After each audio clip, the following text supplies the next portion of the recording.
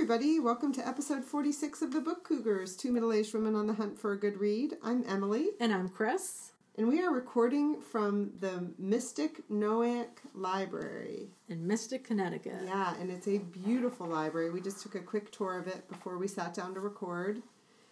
And we're recording. I wanted to do a little shout out to Laura, Chris's wife, who has let us borrow her microphone since the start of the Book Cougars, which we're going on a year and a half, I think. Yeah.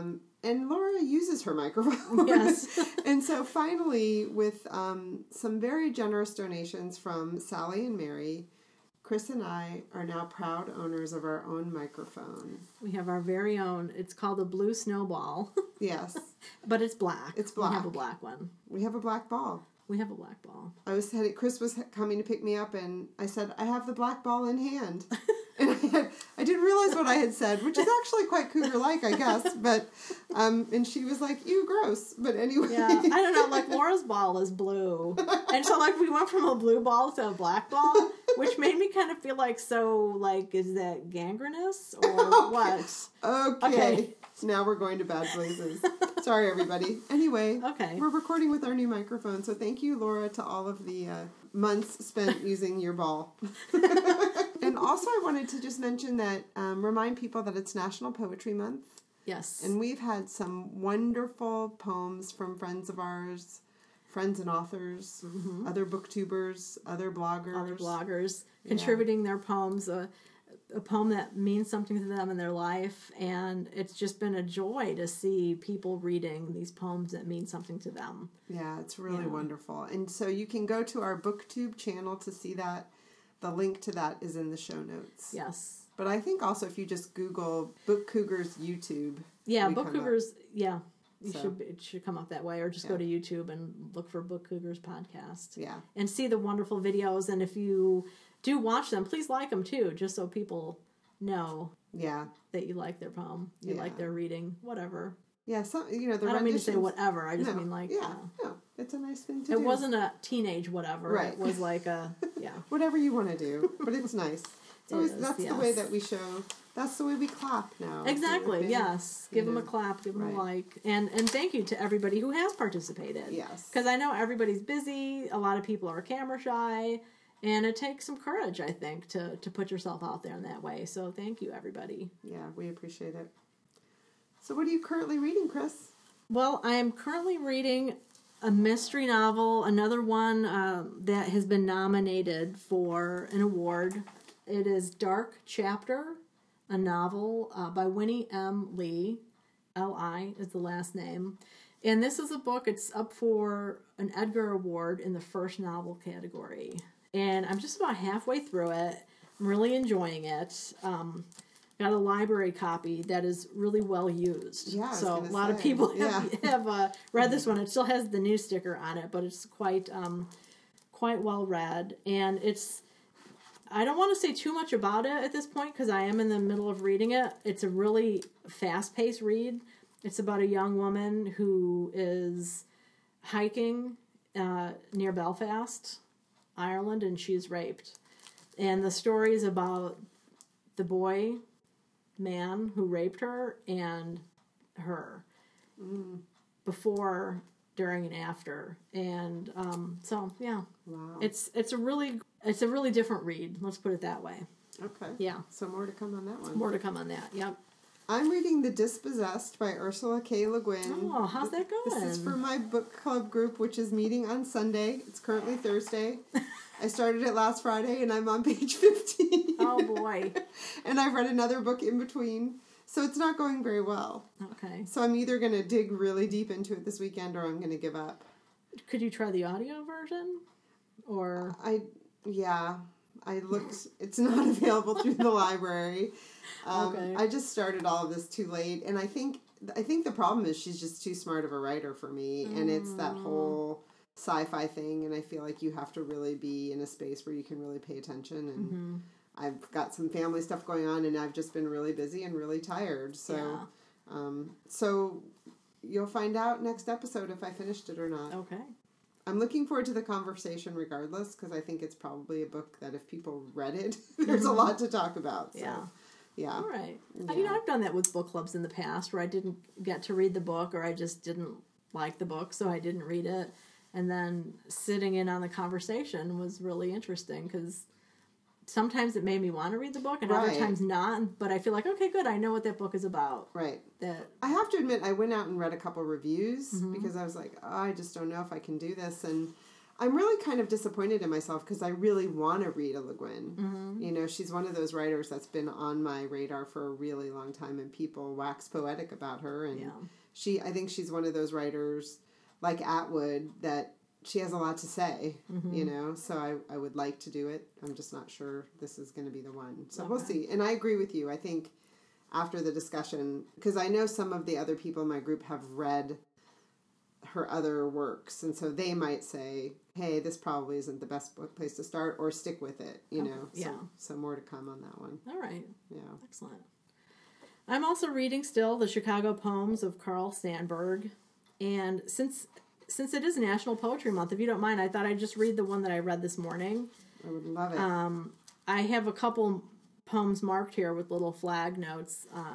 He touches on a lot of social issues of the time.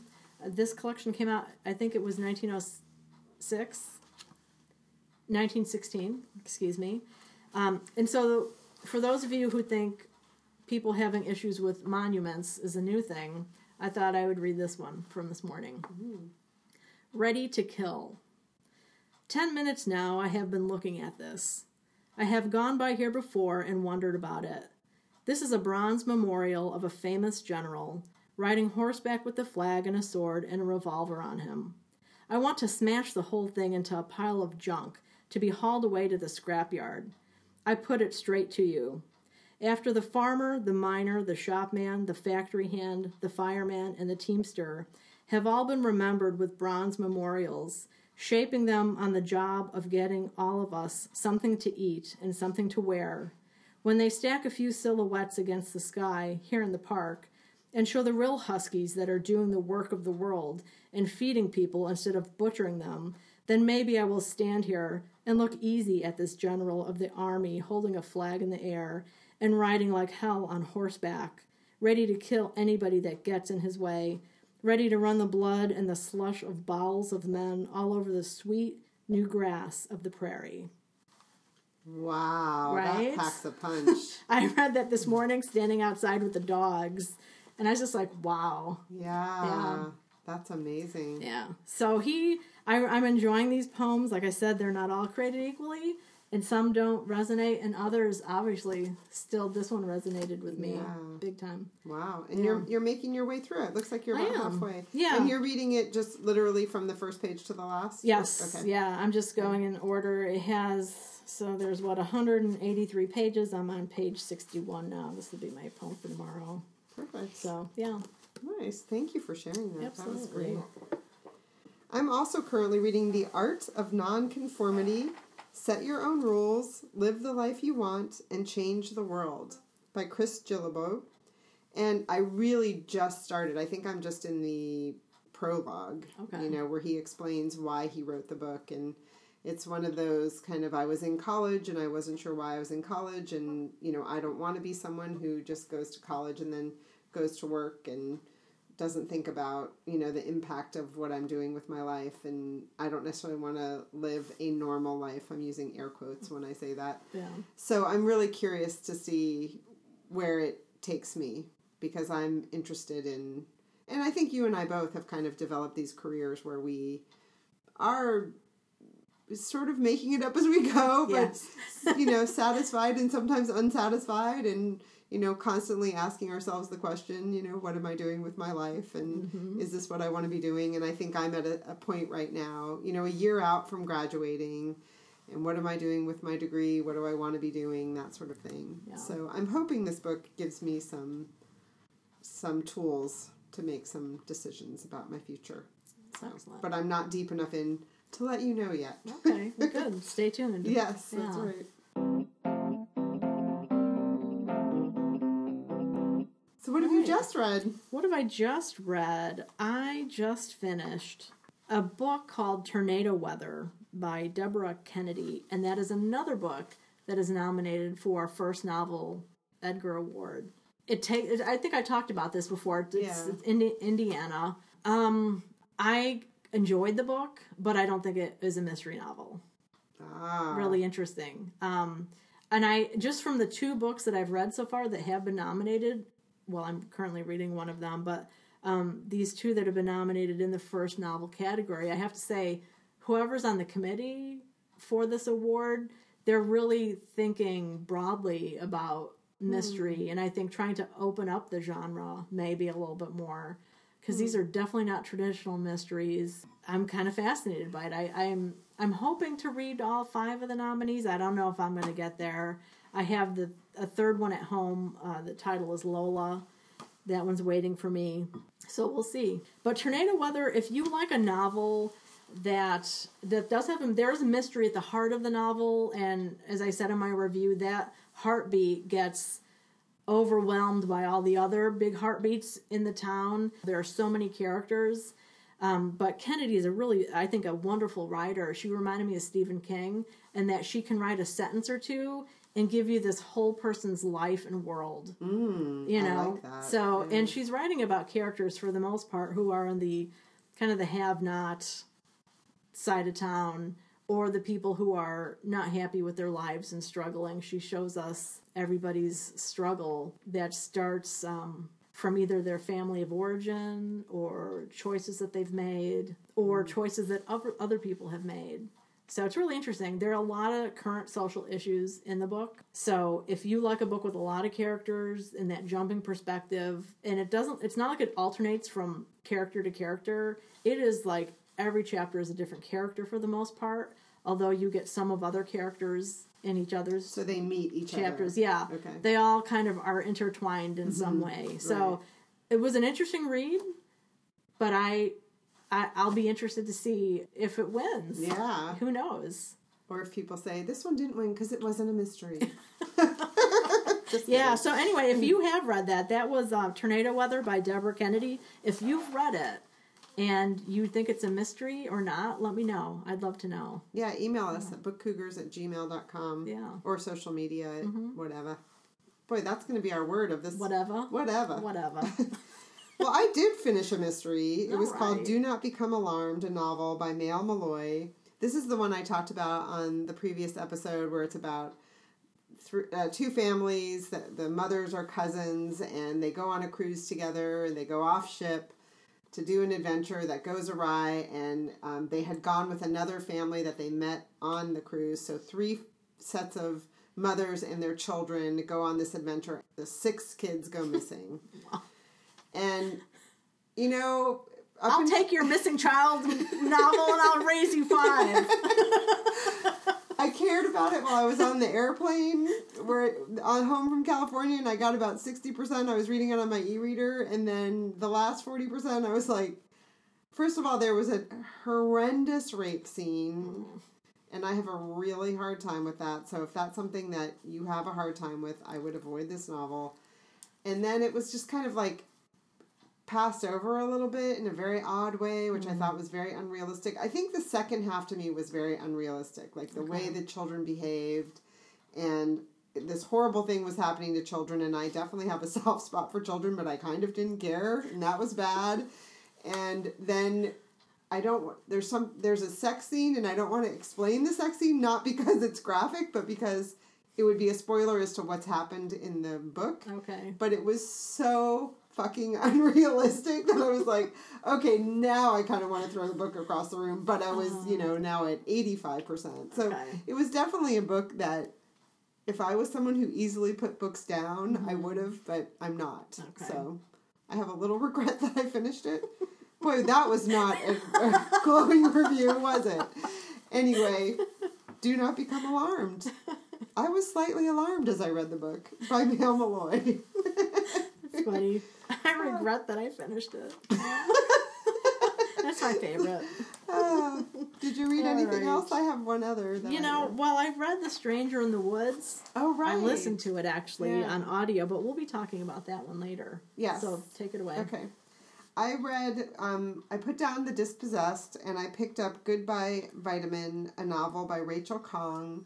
This is one that has a really sweet cover. It's like Lemons, I think. I mean, I read it on my e-reader, but I've seen it in bookstores. So it's one of those that you see in the bookstore and you kind of do a second take on it. And various friends have read it, and so I just felt like I needed a light read. And then Aunt Ellen said, I just read this book, Goodbye Vitamin, in one day. And I was like, okay, now it's definitely moved up my TBR. So like Ellen, I read it very quickly. It's told in a kind of a short period of time. She's got each entry dated, and it's not like diary entries, but it's like little vignettes. Okay. And what the story is about is this young woman whose dad is suffering from Alzheimer's.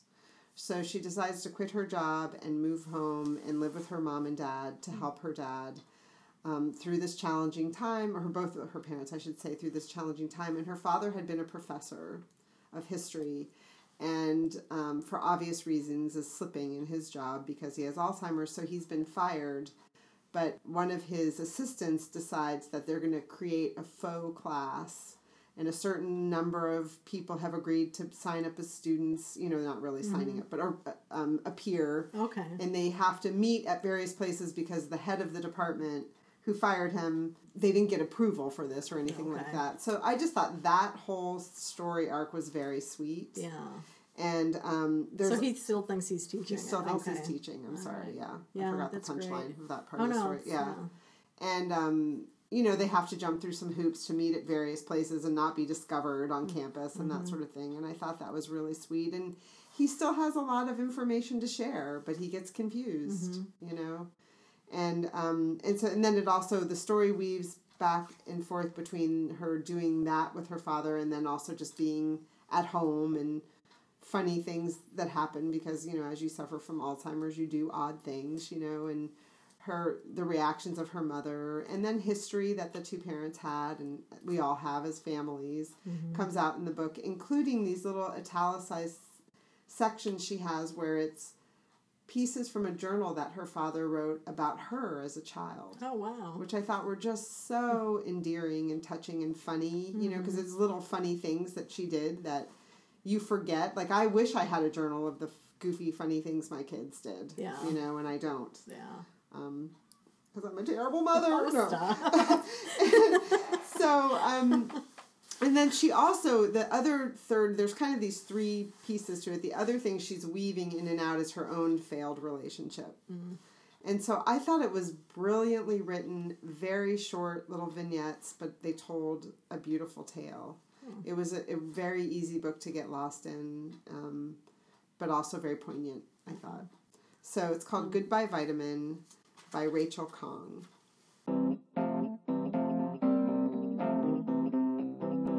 Biblio Adventures. Biblio Adventures is our next category. Ding, ding, ding. Ding, ding, ding. And my son Jacob was in town for a minute last week, and he needed to get a haircut, and he found a barbershop he wanted to go to in Old Saybrook. I don't remember why, but we went on a great adventure. I love spending time in the car with him. And while he was getting his haircut, I strolled down the street and went to Harbor Books in Old Saybrook. Have you ever been there? I have not. Yeah. I have not. It's a cute little store. It's very small, and it's used and new. Mostly used. Okay. But they had it very well organized. The only thing that was funny is I walked in with a coffee with a lid, but I could tell that the owner was very nervous about that. Okay. Yeah. So I felt kind of badly, but not bad enough to stop browsing. And Jacob's haircuts take about 15 minutes, so I didn't have a lot of time. But it was a sweet little bookstore. That's I would definitely go back and spend some more time. I have lived in Connecticut for 4 years now. I used to work for a business that had a location in Old Saybrook. I was there all the time. I'm in Old Saybrook once a month, and I have not gone to that bookstore. What is my problem? So many bookstores, so little time. Yeah. So many books already owned. I don't know. I'm feeling like bookworm guilt. Oh. I need to go. So, I mean, it's a little tiny store, but it would be a nice store to support. I mean, had I had more time, I'm sure I would have picked something up. Yeah. And it was, like I said, very well organized, which is always nice with a used bookstore, because sometimes that's my frustration. Like, they have piles of books on the floor, and you just kind of start to feel overwhelmed. Right. But this one was not that way at all. So that's cool. I used to totally dig bookstores like that would have books everywhere, and really? and now I kind of feel like I get a little sad for the books because I think a lot of them are being damaged sometimes when there's that much, and other times, I want to be able to see and look. And how nice of you to be thoughtful about the books in that way. I don't do that. I'm just like, this place is, I can't deal. There's too many books everywhere. It's all about me. But then we went on a joint jaunt together. We did. We went up to Plainfield, Mass. Plainfield, Massachusetts. Yeah. We went to an Unlikely Story bookstore, which is owned by Jeff Kinney of the Wimpy Kid Diary fame and his wife. I feel like I should know his wife's name because it's always like Jeff Kinney and his wife.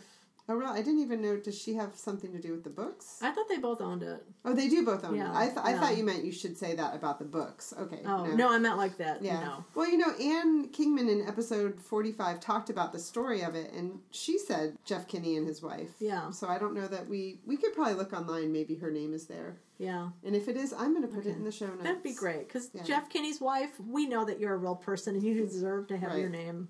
And I'm sure you do a lot of the heavy lifting. Mm-hmm. As all women do. The bookstore was gorgeous. Oh, it's beautiful unbelievable. Bookstore. Yeah. And I had like event space envy.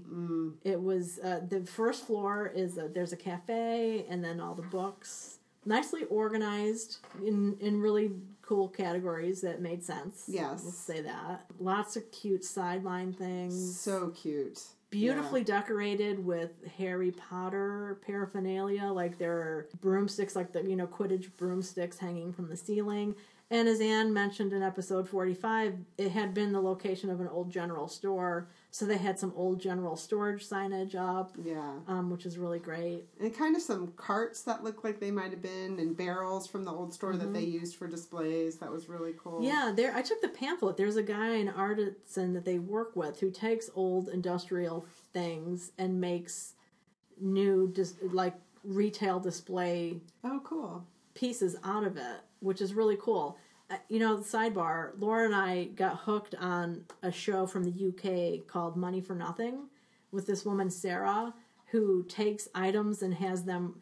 So she goes to the dump, or the tip, as they call it, and she selects 3 items that people are tossing to rehab them or convert them into something and give them a new life. And so she has some of the pieces that she's taken, she takes with them being a retail display piece in mind, which is not something that I would think about, because Laura and I are always like looking at junk, and we're garbage pickers and stuff, and thinking like, what could you do with that? And I always think about it as ending up in somebody's home as opposed to it being a retail display. Yeah, but it really, in this case, it really made the store beautiful. It did. They had like these big spools that they made into book displays, and wonderful stuff. And I also have to say that it wasn't, like, the store wasn't an ode to Jeff Kinney and Diary of a Wimpy Kid. Yeah. There were 2 really nice displays, so I'm sure you could get anything Diary of a Wimpy Kid that your heart desired. Yeah. But there was not a ton of space devoted to that. It's definitely a bookstore. Like, don't feel like you go to that bookstore and it's, all YA or all kids either. They had plenty of adult books. Absolutely. So there was something there for everyone. Yeah. It is a legit good independent bookstore. Yeah. And then up on the second floor they had this great event space where we saw Michael Finkel, Stranger in the Woods. Yes. The story of the last true hermit. And at the end of this episode, attached to the end of this episode, will be our interview with Michael Finkel. Yeah. So stick around for that. He's very interesting. Highly recommend you read the book. Yes. I loved it. Yeah. I did too, and I listened to it on audio. So it was also a good audiobook to check out. But really fascinating. It was about this man, Chris Knight is his name, Christopher Knight. When he was 20 years old, just walked into the woods and decided to live on his own. Yeah. And controversially, is that a word? He survived not by hunting and fishing, because that would take too much energy, but by stealing from others in seasonal cabins that were in the area. His neighbors, literally. Yeah. So fascinating. And Mike talks a lot in the book about the tradition of hermits throughout history and why certain people have become hermits or attempted to become hermits, and a lot about solitude and the difference between solitude and isolation, which is something I'm passionate about. Right. It's a subject I've been interested in for a while. So really it hit a lot of different points of interest for me personally. And me as well. Yeah. And I just thought it was brilliantly written. I mean, it was actually a page turner for me. Yeah. Because I wanted to see what happened to Christopher Knight. Yeah. You know? So, yeah. And I wanted to ask him, and I forgot to ask Mike, because Chris was squatting on land that somebody owned. He was on private land. Right. And I wondered if, in the legal arguments that came up, if anyone talked about trying to hold the owners of the land accountable for not better monitoring their land and allowing that. I was, because it was private property. Yeah. And that's the thing too that he talked about. The difference is in how people conceptualize private property from Maine versus like Texas, where in Texas you could not just kind of casually walk around other people's land. It's very much more of a, this is my land, get the hell off of it. Whereas in Maine, there's been so much more openness about the land. Right, and a lot of people hike on private property. Yeah. So I don't mean to say all Texans are like that, because I know they're not. And I know there's a lot of sharing of resources in every state. But it was an interesting point that one of the reasons Chris was able to survive for as long as he did, 38 years? 27? Was, that sense of ease and connectedness. Right. So, stay tuned. But I loved his event because he showed up with the presentation. He had a slideshow. Yes. I love it PowerPoint. when authors can do that. So and he even had videos within his PowerPoint, which I thought was pretty sassy. Mm-hmm. And it was a fantastic space. And we got to sit with Anne Kingman, one of our idols. Totally. It was a perfect night. It was perfect. I felt totally like I was one of the cool kids, finally. And you were wearing your very cool Shakespeare shirt. I was. Yeah. It was like I was on. And a blazer. You looked fantastic. God. I get to be friends with Chris and hang out with her. I'm the lucky one. So, upcoming jaunts. We are here. Hey, wait. Oh, no, you had another one. I had one. Right. Yeah. Oh, the library's closing in 10 minutes, so this needs to be quick. Yeah. But I did go to an event that was moderated by John Valerie at the Book Club bookstore in South Windsor, Connecticut. He hosted R.C. Goodwin, who's the author of Model Child. And I haven't read the book. I kind of started it, but I got to say the event killed it for me because you would have died if you'd been there. You would have just spontaneously combusted because R.C. Goodwin, I'm sure he's a wonderful man, but he read for a half hour. Oh, no. He went back and forth between reading and the notes he had that would kind of transition into another part that he read. Oh, he read for a half hour and he lost a lot of people. Did anyone do obvious Yeah, people were deep sighing and stuff. Oh. And so that's long authors, time. If you're listening, you can't do that to your audience. Mm-hmm. John luckily was there and he kind of turned it around and got people laughing and engaged and everything. But yeah, authors, pay attention to your audience. Yeah. And I think reading for 10 minutes is really hard. I do too. I mean, I loved it when Min said, I'm going to read a piece that takes 3 minutes. Yeah. So to me, it meant she'd already been thoughtful about practicing and reading and seeing how long something took. Yeah. But she said, because I want you to like me. Right, yeah. Yeah. I mean, I have turned the tables where I do like hearing a little bit of a book read in the author's voice, but I mean a little bit. A little bit, right. Yeah. Give me a couple paragraphs, 2 pages maybe. Yeah. This was just way too long. And he read practically the whole plot of the book is kind of out there. So there wasn't much motivation for me to want to pick up the book after that. Oh, I'm sorry. Yeah. So, but it was packed. He had a great turnout. Oh, that's good. There was no space in that store. It was packed, which was a great thing. And Cindy, who's the owner, always does a great job of organizing everything and having good flow and stuff. But he had a great turnout. So that's fantastic. Kudos to Cindy at the bookstore and R.C. Goodwin for getting people out that day. And maybe someone will give him some feedback and his other, events will go better. Yeah. Yeah, this is, I think, maybe his first for the book. It's a new release. So, So he's got to practice. Exactly. Yeah. Yeah. Maybe someone, if you know him, just, let him listen to this episode. That's the advice that Dan Savage always gives on the Savage Lovecast. Play this episode for the person that you just asked this question about. Yeah, so who knows?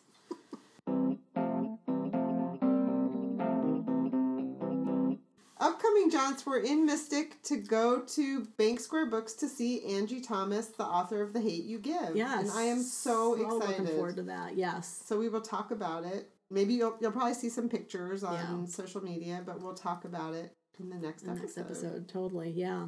And we're going to see... Oh, this is so exciting. Yes. God, we're such nerds. April 23rd at Wesleyan RJ Julia.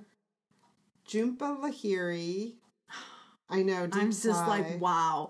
When I saw that, I was just like, oh dear God, it doesn't matter what's going on that day, I'm going to be at that event.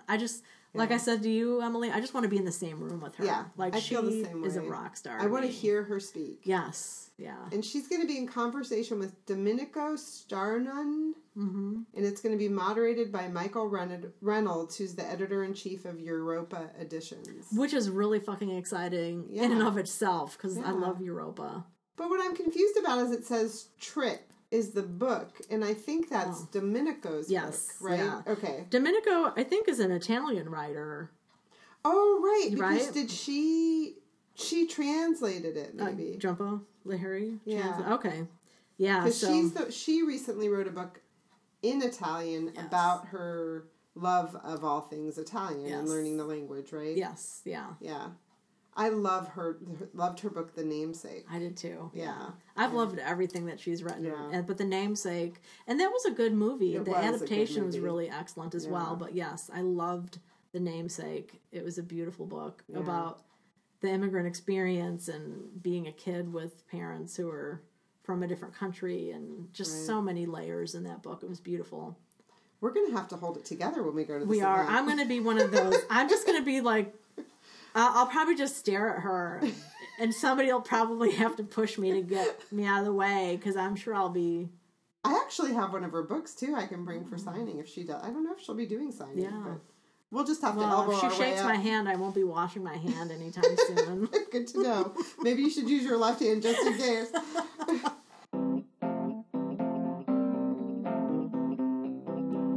So do you have any upcoming reads? You know what? I have...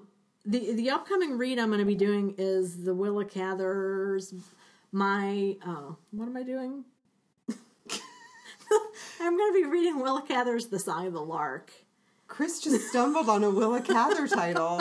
I feel like I should check her pulse. I'm so used to saying my Antonia, because like it's all, I feel like there's been so much about the book, and I've been sending it to some friends, and they've been reading it. So yeah. Anyway, The Song of the Lark, we'll be discussing that at the Book Club bookstore on the 19th at 2 p.m. if anybody would like to join us. So I'll be rereading that again, and I think out of all of Cather's novels, it's the one I've probably read the most. Okay. I've probably read it like close to a dozen times. Wow. Because I wrote papers about it, and excellent. Yeah. So anyway, that is an upcoming read.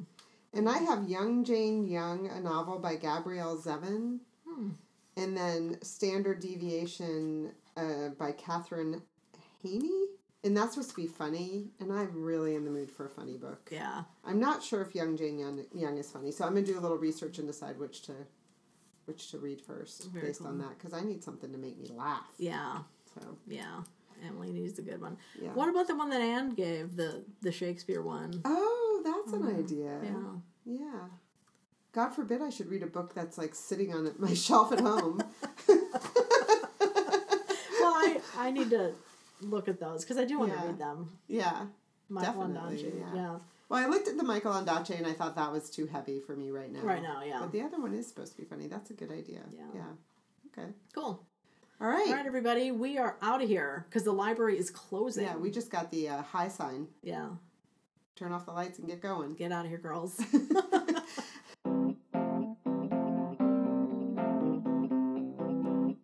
And now, part 2 of episode 46 is our interview with Michael Finkel, author of The Stranger in the Woods, The Extraordinary Story of the Last True Hermit. We are here with a very special guest. Would you like to introduce yourself? You can call me Mike Finkel, and I think this is like my life can be considered complete now that I'm here with the Book Cougars. Well, we're glad you think so.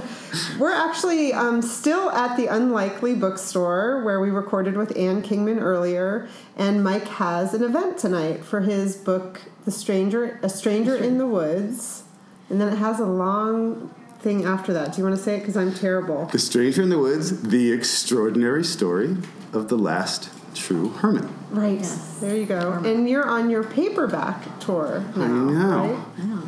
Is there any other version that we can do? Is there like a pocketbook tour? Can you do like the Kindle tour? Well, the audio's already out too, so I don't think they'll. And maybe you can do the I don't know, the audio The French translation tour. Oh, the movie tour. That voice is Anne Kingman, for those of you who are wondering. She's back. She brought coffee and water, which is lovely. Fancy.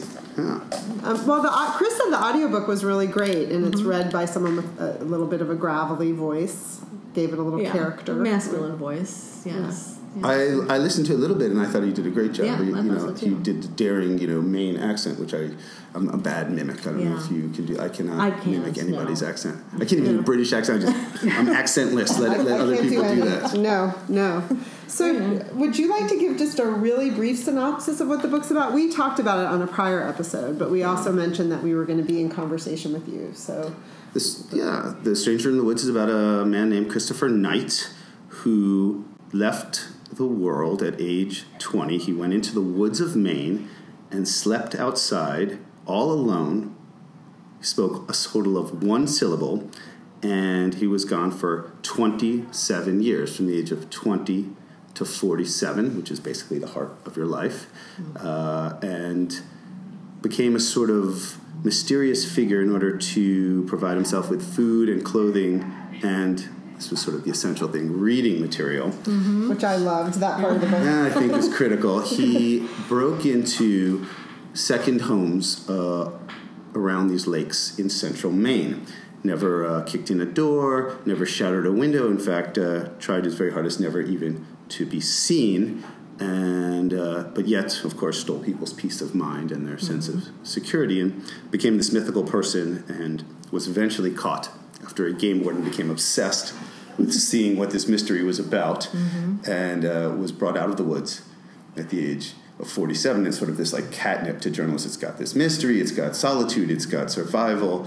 It's asks these profound questions about why would someone go off by themselves like this? What did he learn? And what happens when someone who spent 27 years all by themselves suddenly is thrust back into our very, very, very fast-paced, semi-crazy society? Yes. Yeah. How could you not be interested? Yes. You can't. And I had the thought when I was reading it. I'm not really a fan of true crime, but I was like, wow, this is like true crime, and I'm really enjoying it. It made me think a lot of John Krakauer's Into the Wild. Just following that story of a person who does something so extreme, and kind of why did they do it, and how did they survive? Right, and of course I read Into the Wild, and there's another Chris there, Chris McCandless. Right. Now, Chris McCandless, as you may recall, he escaped into the woods in Alaska and died after 4 months. Only lived 4 months by himself. Right. And Christopher Knight, the character in The Stranger in the Woods, came out of the woods after 27 years, strong as an ox. Yeah. And I think the key thing to know about Chris Knight, the hermit, is that he's highly, highly intelligent, whatever you might feel about him. And people whose houses were broke into have a variety of opinions about him, which I also found fascinating, from utter respect to complete disdain. And I also found that to be a very interesting part of the story, people's reactions to this hermit.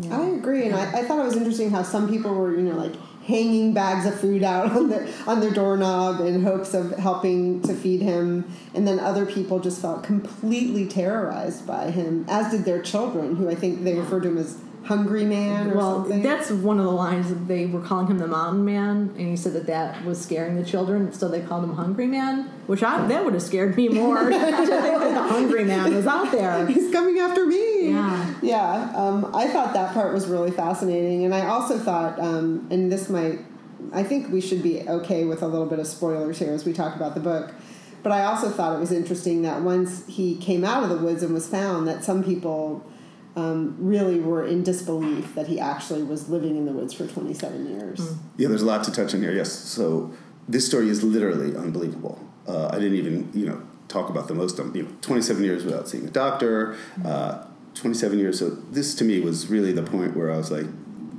I'm not sure if this story is true. Mm-hmm. He says that he spent 27 years in the woods of Maine, not Florida, without once lighting a fire. And that is almost impossible to get your head around. But I also would like to say right here, early in the podcast, that this book is true. Mm-hmm. It's been thoroughly fact-checked. It's been vetted up and down. And I spent 3 years working on a book that's 190 pages long. That's not the fastest clip ever. And when someone tells a story that's hard to believe, if you find one small piece of evidence to overturn it, then the whole thing falls apart like a house of cards. And I went to his site multiple times. If I had found like one charred piece of wood that showed that there was a fire there, if someone could show me one of their video recordings, after many break-ins, people put in security cameras showing him sleeping in a bed or taking a shower. There was never anything that Chris Knight said that was refuted. And in fact, he had no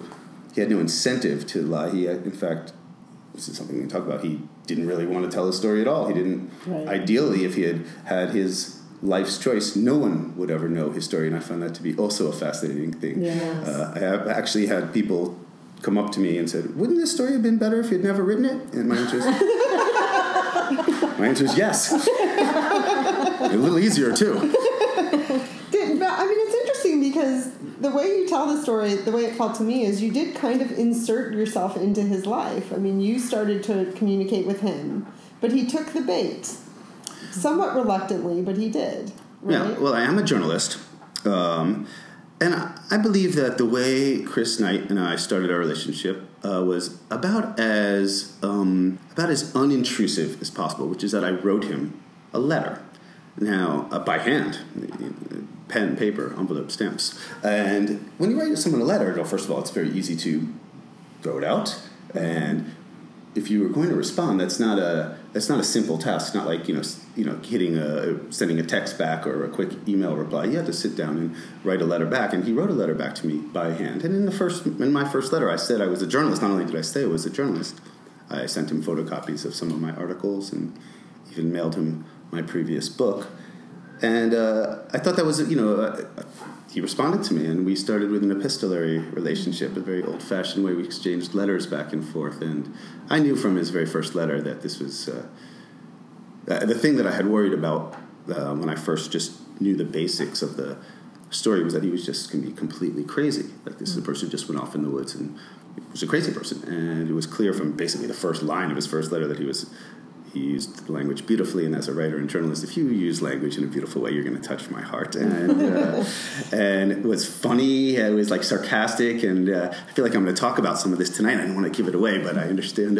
He was funny in his first letter, and clearly had a lot of things, a crazy story to tell. And I think you mentioned a few minutes ago, did I hook him? But he baited me as well, and it was like, very first letter was sort of, I'll give you a couple of hints of what happened to me, and then I will conclude my letter. And it was like inviting me to write back. Mm-hmm. Nice. That's lovely. Yeah, one of the things I loved about the book is he seems like he's very funny. I like a bone-dry sense of humor. I come from a family where if there's an exclamation point at the end, that's not a joke. It's like the dry humor. I just, remember, like, my father, first time I think I introduced him to one of my bosses, and she's like, I just got home from Europe with 3 kids, and my dad just said, how many did you leave with?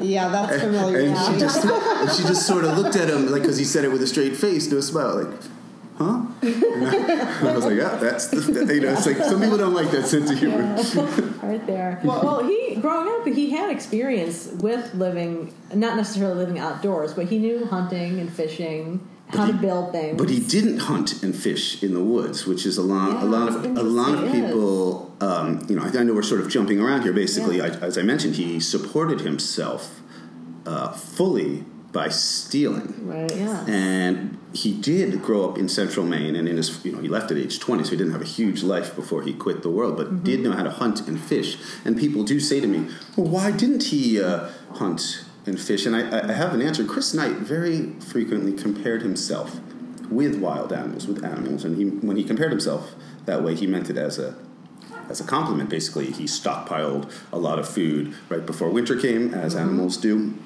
And for example, I spent most of my life in Montana, and after the bears come out of hibernation, there's always a couple of weeks where my garbage cans are tipped over and my garbage cans have been rifled through by the bears. Well, why didn't those bears go and pick berries that week? The answer is efficiency, especially in a place where it's cold like Montana and like Maine. Chris Knight, although he really liked his hermitage, was often on the edge of starvation and hypothermia. He needed to conserve as much energy as possible. And stealing things, if an animal had a good opposable hands and were able to pick a lock, I'm sure that animals would go into cupboards and steal crackers before they would go and gather berries or nuts. It was just much more efficient. It takes a lot of energy to hunt and fish, especially in a cold climate. And I think it's funny to say, it's probably what an animal would do if it could. It was just less energy using, more efficient. More. Chris Knight himself was never morally. He always felt a little bit guilty about stealing. He came from a morally rigid family in which it was clear that thou shalt not steal. And he did then for 27 years. 27 years. Yeah. So I think what the book sort of asks, and the story of Chris Knight asks on a little deeper level, is what do you do? What do we do with a person who really doesn't fit into the world very well? Now, if you are truly a violent and dangerous and evil criminal, Chris Knight never even carried a weapon. If you're truly that, we have prisons for you. And if you're truly crazy, and Chris Knight not only was demonstrably highly intelligent but couldn't even be diagnosed with anything, if you're truly crazy, we have mental hospitals and doctors for you. But what if you just don't fit into the rest of society? And I don't know if I'm anything like you. Half my day I look around what we're doing, what modern society is like, and I am a little bit aghast. And what if you don't fit in? We don't have a spot for you. Like, what do you do? And Chris Knight had this deep desire to just be alone, and permitted himself, with a decent dosage of guilt, to steal. He had a code of ethics. No breaking windows and no smashing in doors, but and no scaring people. I mean, he went to empty houses. Yeah, but also I own a home. It's not the hamburger meat or the cheddar cheese or even the Stephen King novel. It's like the peace of mind and the sense of security. And sure. I whenever someone says to me, I really can't stand what Chris Knight did, I feel that he is a menace to society, I say, you're right. And when some people say to me, I find him to be a little bit of a heroic character and someone I almost wish that I was daring enough to live my life, my dreams as much as he did. And I also say, you're right. Yeah. Sometimes your reaction to Chris Knight is more about who you are than who he is, and I find that to be very interesting. Yeah, because as I was listening, I listened to the audio version. I kept thinking to myself, like, I shouldn't like this guy. Is the feeling I was having. I'm thinking, like, he's breaking into these people's homes and the peace of mind. But there is something to admire about that discipline and that tenacity. I kind of like that reaction. I don't really know how the reader's supposed to feel, but I think there is this sort of little tension in the book. Like, I don't know if I'm supposed to like this person. And as I mentioned earlier, I don't even know if I'm supposed to be reading this story. It's sort of, there is that weird, I don't know. You have to decide whether the book's any good, but a book that pleases me is a conversation with the readers. It's not this announcement that you read coldly. Like, you're supposed to have some feelings, and perhaps some of the feelings are a little bit of discomfort. Absolutely. And I don't think that's necessarily a bad thing. It's a little challenging. It's not 100% a back massage kind of book. It's like you're going to be like, now I feel like I'm liking this thief, and I don't. Yeah. But as you said before, there's some people in Maine put bags of food out on their front steps, and other people hid in the dark with a loaded gun. Right. Yeah. And neither of those reactions seem crazy. Yeah. I don't know which way I would be. I was thinking, like, what? Yeah, you the gun or the shotgun. Most people are somewhere in between there, but all of those reactions. He was stealing books and jeans and batteries. Spam. I kind of feel like, go for it, buddy. But I think that to me, I'm a very logical thinker, so I also think, okay, he was doing this for 27 years. I don't think there was anything to really be afraid of. He obviously wasn't out to get people, but maybe but you never know. But I also don't live there. It was sort of funny, when I spent many visits to Maine, sort of wandering from family to family in the North Pond, which is the pond he lived on, and it almost reminded me of like political fights. I would go to a family, and sometimes it would be a husband and wife, and maybe the wife would be like, "He was the worst thing that ever happened to me," and I couldn't find peace of mind, and this, and the husband would nod. And sometimes this is exactly what happened one time. And I remember one time he said, "Come with me," and we sat outside and uncorked a beer. He said, "I feel completely opposite." I knew after the second time he broke in, and my computer was there, and my wife's jewelry was there, and a pile of cash was there. It's like. That this was harmless, and frankly, if I'd caught him in the act, I would have let him go. Right. Yeah. One of the other person said, he once stole their backpack, and they freaked out because their passports were in the backpack, and they opened the cupboard, and he had taken the passports out and put them in the cupboard. So it's sort of I find it very fascinating that it can, I speak warmly of Chris often, but I tried to have a little more neutral tone in the book and let the reader, him or herself, see how they feel. And as I said before, there's no wrong reaction, but it does involve some reader, your reader emotion is put into it. It was thought-provoking, and I really appreciated the part of the book where you started to explore the idea of hermits and what it means and how, the different variety, I'm using air quotes when I say that, and I thought that was really fascinating. And Chris and I were talking about this on our drive up today, that, I spend a lot of time alone, and I like to be alone. I mean, I do not live in the woods. I'm not a hermit. But I actually do live in the woods. I just have a house. But, some people think it's really strange. And there will be days that pass where I haven't spoken to anybody. And I don't find that strange at all. But I'm very comfortable with my own company. Yeah, that doesn't mean that I don't like to also have the company of others. I mean, he obviously was extraordinary. Yeah, it was an outlier case. Right. I think a small, unshouted sub-theme of the book is sort of this weird celebration of reading. Chris Knight himself loved to read, stole thousands and thousands of books. And anybody who likes to read, by definition, likes to spend time by themselves. It sort of goes part and parcel. It's like I often think of this book as something that should be read on paper rather than on a Kindle. Although if you want to do it that way, but it feels like it kind of feels a little old-fashioned-y. Right. Chris Knight himself never stole a Kindle. He liked to read on paper. Yeah. Right. Yeah. He liked to use Grisham novels in different ways, though. He is a little bit of a literary critic. In his very first, in the very first paragraph of his very first letter to me, I had mentioned in my first letter that one of the writers that I liked is Ernest Hemingway, and he said that he felt quite lukewarm about Hemingway, to use his exact quote. So, the guy who says nothing for 27 years decides one of the first things he's going to do is engage in literary criticism. I love that. Well, I was struck, too, by all of the reading that he did, books, magazines, listening to the radio, watching TV, then listening to TV, and just how much culture he consumed. And then to have that time to sit and reflect on what he's read or listened to, it was almost like a luxury. Mm-hmm. I was envious. Yeah. That's how I felt. There are degrees of envy, of course, then when it gets chilly. Yeah. I wasn't envious of that part. I don't know if you were campers at all, but I am quite an avid outdoorsman. Nothing like Chris Knight, but it gets extremely cold, and to be cold is to be very uncomfortable. Yeah. We're warm-blooded creatures. I've done some backpacking and camping trips in my day, but nothing this extreme. But it was fascinating to learn how he dealt with the winter temperatures by the hours that he slept from 7:30 to 2. Did he get up or something like that? And that was fascinating. Right. So after our epistolary relationship, we exchanged letters over the course of a summer, and then I visited Chris Knight in the Kennebec County Jail in central Maine, where he is being held on these charges of breaking in, and nobody really knew what kind of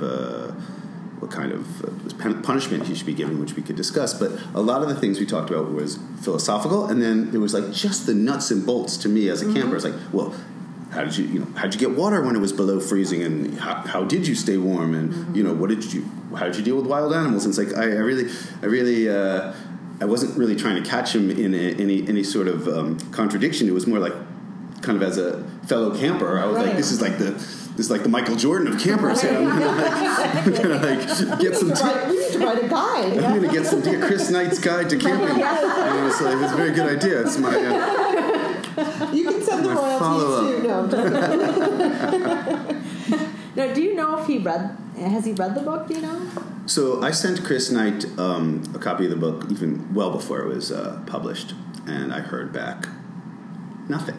Mm-hmm. Not a surprise. I had written a magazine article for GQ about Chris Knight before the book came out, and I actually was able to meet with Chris after the article came out. And he did read that. He told me, and he said in his typical style, well, there were parts that he didn't like and parts he liked, but he said that he respected what I had written, and it's my great hope, I don't know for sure, that he respects what I wrote in the book. I didn't write it for him. I wrote it to be as accurate and as possible and to capture the whole story, but I don't know.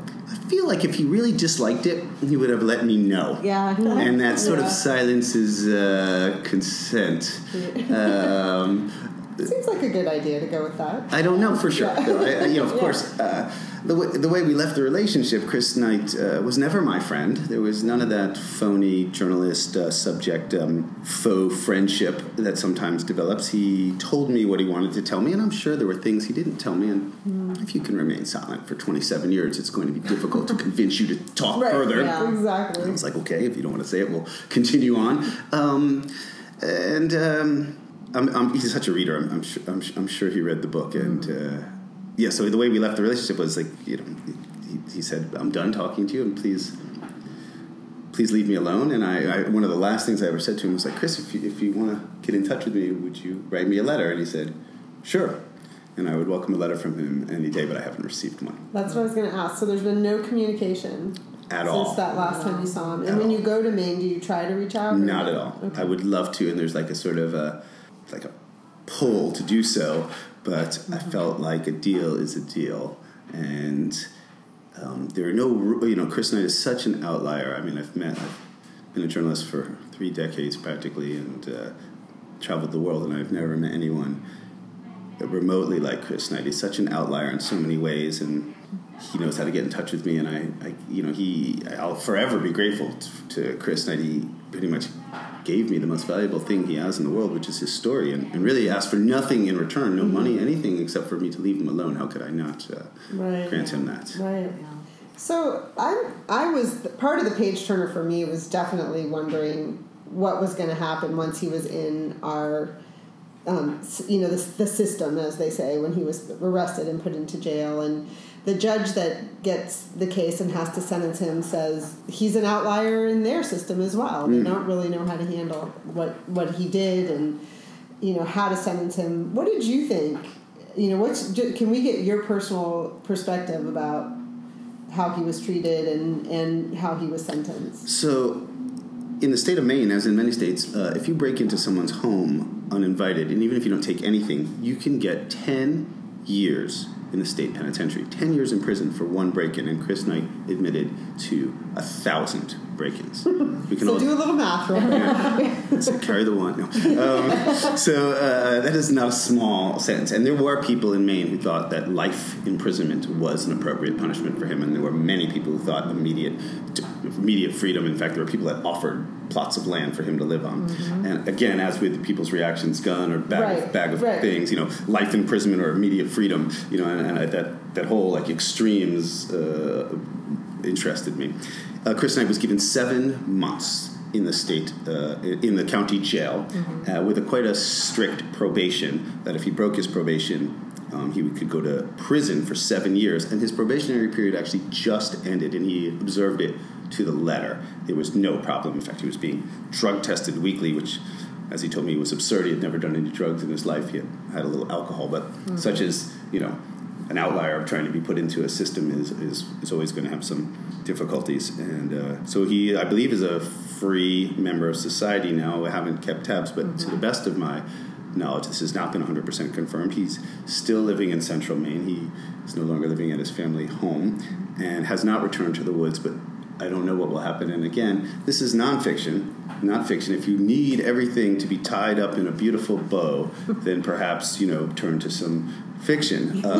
It's there are I think when you deal with someone like Chris Knight, there's going to be some mysteries, and personally, I kind of like it when things are left mysterious. And it's, again, as I was saying, there's some like reader challenges, maybe even discomfort, and I think you might end with like, oh man, I wish I knew a little more. And that sort of longing is part of the point also. I think this is as one of my friends, because I have I'm sure like any writer, it's like you have a couple friends you like to moan to, bitch to, like, oh, it's not going well at all. You won't tell me anything. And one of my friends, my friend Adam, in fact, I remember we were sitting at the bar and he said, Mike, if he's just started telling you everything and babbled everything, he wouldn't be the hermit.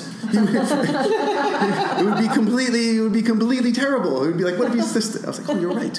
It's like the fact that he's holding things back and there are things mysterious that is endemic to his nature. It has to be that way. In fact, if he told everything, the book would fall apart because then he wouldn't really be a hermit. Yeah. And the whole thing with his family, too, that here he was 20 years old and he disappears and the family never reports it. I was fascinated by that. As a mom, I was like, really? Like, you just didn't think to call the police and say, my son's missing. I mean, he was an adult. He was 20, right? But, yeah. The family, right. Again, as I was just saying, there are going to be some things that are mysterious. This is nonfiction. I think if it was fiction, the family would be a little more explicable. I have 3 children myself. If one of my kids is missing overnight, I'm having helicopters, looking for it. So the family never filed a missing persons report. Chris Knight was gone for 27 years. Nobody in the family spoke to me. I asked everyone if they would, and they all said absolutely not. A very private family. Part of one's desire for solitude is inherited, and Chris obviously inherited the most extreme amount, and then also he himself, it was like he was set up to be an outlier. I talked to the local police officer in the small central Maine town where Chris grew up, and I said, God, don't you find it just really bizarre that the family never filed a missing person report? And the police officer said to me, nope, I don't find that strange at all. This is the police officer himself. I said, why not? He said, they're very central Maine, keep to themselves family, don't like to air their dirty laundry. Now, this is unconfirmed, and I didn't put anything in the book that I couldn't confirm, but I heard from some sources, I just couldn't confirm it, that the family hired a private detective to look into it, and that there was some level of searching, but I don't know. As you mentioned, I asked Chris Knight himself, the only member of the family that would talk to me, Chris Knight, why didn't your family look for you? And he said, I was 20 years old, which was considered an adult in his family, and his disappearance where he had taken his car, there wasn't any, it didn't seem like a crime, it seemed like a voluntary act on his part, and maybe he thought his family just realized that this was something he did, but what was going on in the family, and I won't know, and it's one of the, it remains a little bit mysterious. He just had his brother co-signed the car loan. I know, and he felt actually 27 years. So yeah, Chris came from a family of extremely modest means, but highly, highly intelligent. I never saw the inside of their house, but many friends described it as like a library filled with books. All the kids, all the teachers I spoke to said all the Knight children got great grades, and it was like this sort of family that doesn't really exist anymore. They learned to fix everything: electrical, automotive, plumbing. They could build, they could create things, and so this is also great for Chris Knight's ability to solve very difficult problems in the woods at a young age. Imagine never getting advice from an elder again after age 20. I'm 49. I call my dad all the time and ask him how to do something. It's that's another small mind-boggling thing. But yes, he came from an unusual central Maine family. But it's interesting as you're saying that. I have children who are in their mid-20s, and when they call me now, it is more about, Mom, I'm reading the lease I have to sign. It's more like practical things, whereas he had to do practical, real life, survivalist things, right? But maybe he learned more by trial and error, although that could lead to a swift death in his situation. It can, and it didn't. But as I mentioned before, I think if the one thing that Chris Knight was blessed with, maybe was the difference between Chris McCandless, who died after just 4 months, and 27 years. I mean, that's if you're going to go 27 years, that's not an accident. After a certain while, he had an incredible mind. And again, I sat across from him, interviewing him in jail, and it was daunting how bright he was. It was like there were even small things, he seemed to remember every book he had ever read, and sometimes, oh yeah, I remember reading that book, and then he would drill down into deep specifics, and I was like, I don't remember, and he would give me sort of a disappointed look, and I remember saying to him, I think you have a photographic memory, Chris. And he's like, no, I don't have a photographic memory. I just remember everything. And then all these studies have been done, not to bring into the realm of science, that really spending time outside is perfect for learning, and it's calming. It's what all our senses have been calibrated to. Living in a less distracted world. Right. Yeah, I really admired that about the book. I mean, I thought that it was, his statement when he says, why is it considered normal to, go to work and sit in a cubicle every day and not to be out in nature and in the woods? Right.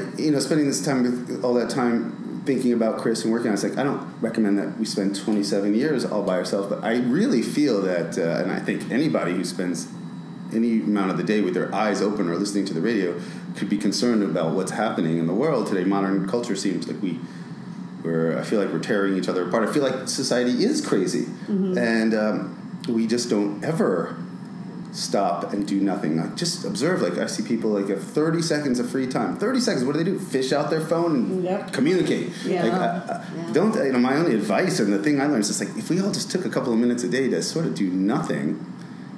What a request. I'm not asking you to meditate or do 50 push-ups. I'm like, nothing. Just do nothing for a couple of minutes every day. Nothing. It's harder than you think. Yeah. Let's start with 5 minutes a day of doing nothing, just sitting there doing nothing. I think it would decrease the temperature of society an essential half degree. It's just my thought. Let's all try it. Yeah. It's the Nothing Project. Which is a great way to end, because I think that Mike is here at the bookstore to do an event, and we're creeping up on his start time here. So I have no time to do nothing. Right. We'll give you 30 seconds. How's that? Better than nothing. Well, thanks, Mike. My pleasure. Thank you. Appreciate it so much. Thank you, Cougars. I appreciate it. Thanks for listening to the Book Cougars with Chris Wallach and Emily Fine. To keep the bookish conversation going online, join our Goodreads group or connect with us on social media. If you'd like to contribute to our hunt for a good read, you can donate on Patreon. And if you have a minute to review us on whatever app you use to listen to us, we appreciate it. It can help other listeners find us. Thanks, everybody. Right.